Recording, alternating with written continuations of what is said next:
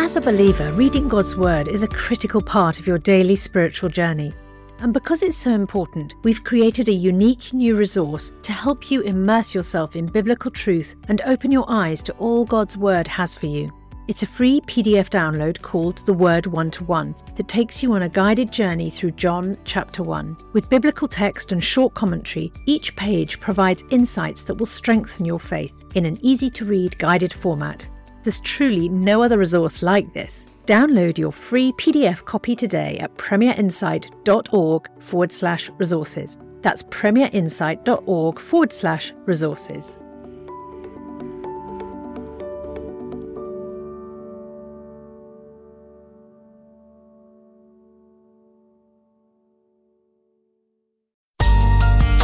The Bible in a Year, bringing the Word to life.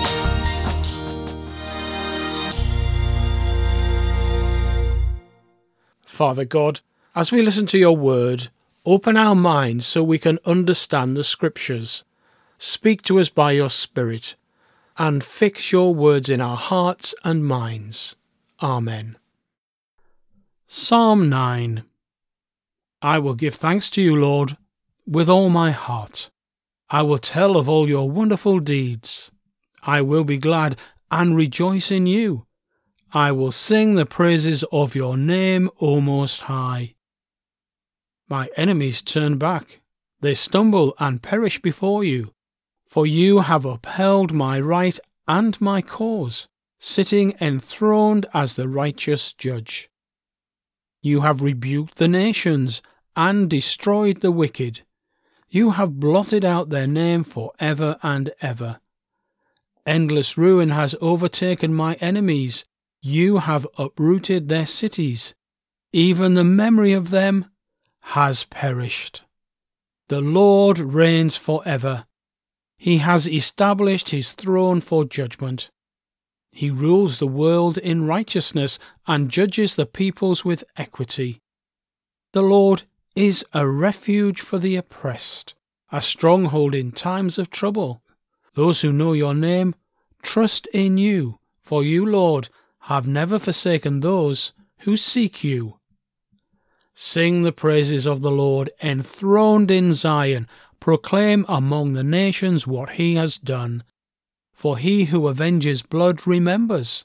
He does not ignore the cries of the afflicted. Lord, see how my enemies persecute me. Have mercy and lift me up from the gates of death, that I may declare your praises in the gates of daughter Zion, and there rejoice in your salvation. The nations have fallen into the pit they have dug. Their feet are caught in the net they have hidden. The Lord is known by his acts of justice. The wicked are ensnared by the work of their hands. The wicked go down to the realm of the dead, all the nations that forgot God. But God will never forget the needy. The hope of the afflicted will never perish. Arise, Lord, do not let mortals triumph. Let the nations be judged in your presence. Strike them with terror, Lord. Let the nations know they are only mortal. Acts chapter 27. When it was decided that we would sail for Italy, Paul and some other prisoners were handed over to a centurion named Julius, who belonged to the imperial regiment. We boarded a ship from Adramyttium about to sail for ports along the coast of the province of Asia, and we put out to sea. Aristarchus, a Macedonian from Thessalonica, was with us. The next day we landed at Sidon, and Julius, in kindness to Paul, allowed him to go to his friends so they might provide for his needs. From there we put out to sea again and passed on to the lee of Cyprus, because the winds were against us. When we had sailed across the open sea off the coast of Cilicia and Pamphylia, we landed at Myra in Lycia. There the centurion found an Alexandrian ship sailing for Italy and put us on board. We made slow headway for many days and had difficulty arriving off Cnidus. When the wind did not allow us to hold our course, we sailed to the lee of Crete, opposite Salome. We moved along the coast with difficulty and came to a place called Fair Havens, near the town of Lasea. Much time had been lost, and sailing had already become dangerous, because by now it was after the Day of Atonement. So Paul warned them, "Men, I can see that our voyage is going to be disastrous and bring great loss to ship and cargo, and to our own lives also." But the centurion, instead of listening to what Paul said, followed the advice of the pilot and of the owner of the ship. Since the harbour was unsuitable to winter in, the majority decided that we should sail on, hoping to reach Phoenix and winter there. This was a harbour in Crete, facing both southwest and northwest. When a gentle south wind began to blow, they saw their opportunity, so they weighed anchor and sailed along the shore of Crete. Before very long, a wind of hurricane force, called the northeaster, swept down from the island. The ship was caught by the storm and could not head into the wind, so we gave way to it and were driven along. As we passed to the lee of a small island called Corda, we were hardly able to make the lifeboat secure, so the men hoisted it aboard. Then they passed ropes under the ship itself to hold it together, because they were afraid that they would run aground on the sandbars of Cyprus. They lowered the sea anchor and let the ship be driven along. We took such a violent battering from the storm that the next day they began to throw the cargo overboard. On the third day, they threw the ship's tackle overboard with their own hands. When neither sun nor stars appeared for many days and the storm continued raging, we finally gave up all hope of being saved. After they had gone a long time without food, Paul stood up before them and said, "Men, you should have taken my advice not to sail from Crete. Then you would have spared yourselves this damage and loss. But now I urge you to keep up your courage, because not one of you will be lost, only the ship will be destroyed. Last night an angel of the God to whom I belong and whom I serve stood beside me and said, 'Do not be afraid, Paul. You must stand trial before Caesar, and God has graciously given you the lives of all who sail with you.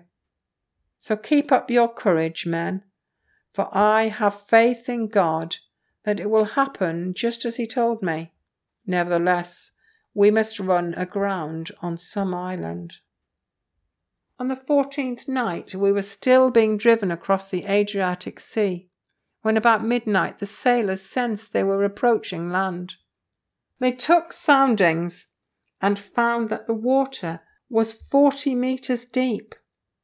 A short time later, they took soundings again and found it was 30 meters deep. Fearing that they would be dashed against the rocks, they dropped 4 anchors from the stern and prayed for daylight. In an attempt to escape from the ship, the sailors let the lifeboat down into the sea, pretending that they were going to lower some anchors from the bow. And then Paul said to the centurion and the soldiers, "Unless these men stay with the ship, you cannot be saved." So the soldiers cut the ropes that held the lifeboat and let it drift away. Just before dawn, Paul urged them all to eat. "For the last 14 days, he said, you have been in constant suspense and have gone without food. You haven't eaten anything. Now I urge you to take some food. You need it to survive. Not one of you will lose a single hair from his head." After he said this, he took some bread and gave thanks to God in front of them all, and then he broke it and began to eat. They were all encouraged and ate some food themselves. Altogether, there were 276 of us on board. When they had eaten as much as they wanted, they lightened the ship by throwing the grain into the sea. When daylight came, they did not recognize the land, but they saw a bay with a sandy beach, where they decided to run the ship aground if they could. Cutting loose the anchors, they left them in the sea, and at the same time untied the ropes that held the rudders. Then they hoisted the foresail to the wind and made for the beach. But the ship struck a sandbar and ran aground. The bow stuck fast and would not move, and the stern was broken to pieces by the pounding of the surf. The soldiers planned to kill the prisoners to prevent any of them swimming away and escaping, but the centurion wanted to spare Paul's life and kept them from carrying out their plan. He ordered those who could swim to jump overboard first and get to land. The rest were to get there on planks or other pieces of the ship. In this way, everyone reached land safely. Esther chapter 6. That night the king could not sleep.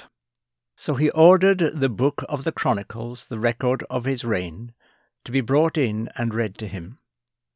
It was found recorded there that Mordecai had exposed Bigthana and Teresh, two of the king's officers who guarded the doorway, who had conspired to assassinate King Xerxes. "What honor and recognition has Mordecai received for this?" the king asked. "Nothing has been done for him," his attendants answered. The king said, "Who is in the court?" Now Haman had just entered the outer court of the palace to speak to the king about impaling Mordecai on the pole he had set up for him. His attendants answered, "Haman is standing in the court." "Bring him in," the king ordered. When Haman entered, the king asked him, "What should be done for the man the king delights to honor?" Now Haman thought to himself, "Who is there that the king would rather honor than me?" So he answered the king, "For the man the king delights to honor, let them bring a royal robe the king has worn, and a horse the king has ridden, one with a royal crest placed on its head. Then let the robe and horse be entrusted to one of the king's most noble princes. Let them robe the man the king delights to honor, and lead him on the horse through the city streets, proclaiming before him, 'This is what is done for the man the king delights to honor.'" "Go at once," the king commanded Haman. "Get the robe and the horse, and do just as you have suggested for Mordecai the Jew, who sits at the king's gate. Do not neglect anything you have recommended." So Haman got the robe and the horse. He robed Mordecai and led him on horseback through the city streets, proclaiming before him, "This is what is done for the man the king delights to honor." Afterwards Mordecai returned to the king's gate, but Haman rushed home with his head covered in grief, and told Zeresh his wife and all his friends everything that had happened to him. His advisers and his wife Zeresh said to him, "Since Mordecai, before whom your downfall has started, is of Jewish origin, you cannot stand against him. You will surely come to ruin." While they were still talking with him, the king's eunuchs arrived and hurried Haman away to the banquet Esther had prepared. Esther chapter 7. So the king and Haman went to Queen Esther's banquet, and as they were drinking wine on the second day, the king again asked, "Queen Esther, what is your petition? It will be given you. What is your request? Even up to half the kingdom it will be granted." Then Queen Esther answered, "If I have found favor with you, your majesty, and if it pleases you, grant me my life, this is my petition, and spare my people, this is my request. For I and my people have been sold to be destroyed, killed, and annihilated. If we had merely been sold as male and female slaves, I would have kept quiet, because no such distress would justify disturbing the king." King Xerxes asked Esther, "Who is he? Where is he, the man who has dared to do such a thing?" Esther said, "An adversary, an enemy, this vile Haman." Then Haman was terrified before the king and queen. The king got up in a rage, left his wine, and went out into the palace garden. But Haman, realizing that the king had already decided his fate, stayed behind to beg Queen Esther for his life. Just as the king returned from the palace garden to the banqueting hall, Haman was falling on the couch where Esther was reclining. The king exclaimed, "Will he even molest the queen while she is with me in the house?" As soon as the word left the king's mouth, they covered Haman's face. Then Harbona, one of the eunuchs attending the king, said, A pole reaching to a height of 50 cubits stands by Haman's house. He had it set up for Mordecai, who spoke up to help the king. The king said, "Impale him on it." So they impaled Haman on the pole he had set up for Mordecai. Then the king's fury subsided. Father God, thank you for saving me, for your amazing grace, amazing love. How can it be that thou, my God, should die for me? Amen. For more resources to help you bring the word to life, go to premier.org.uk/Bible. This reading has been taken from the NIV Bible Biblica and is published by Hodder and Stoughton.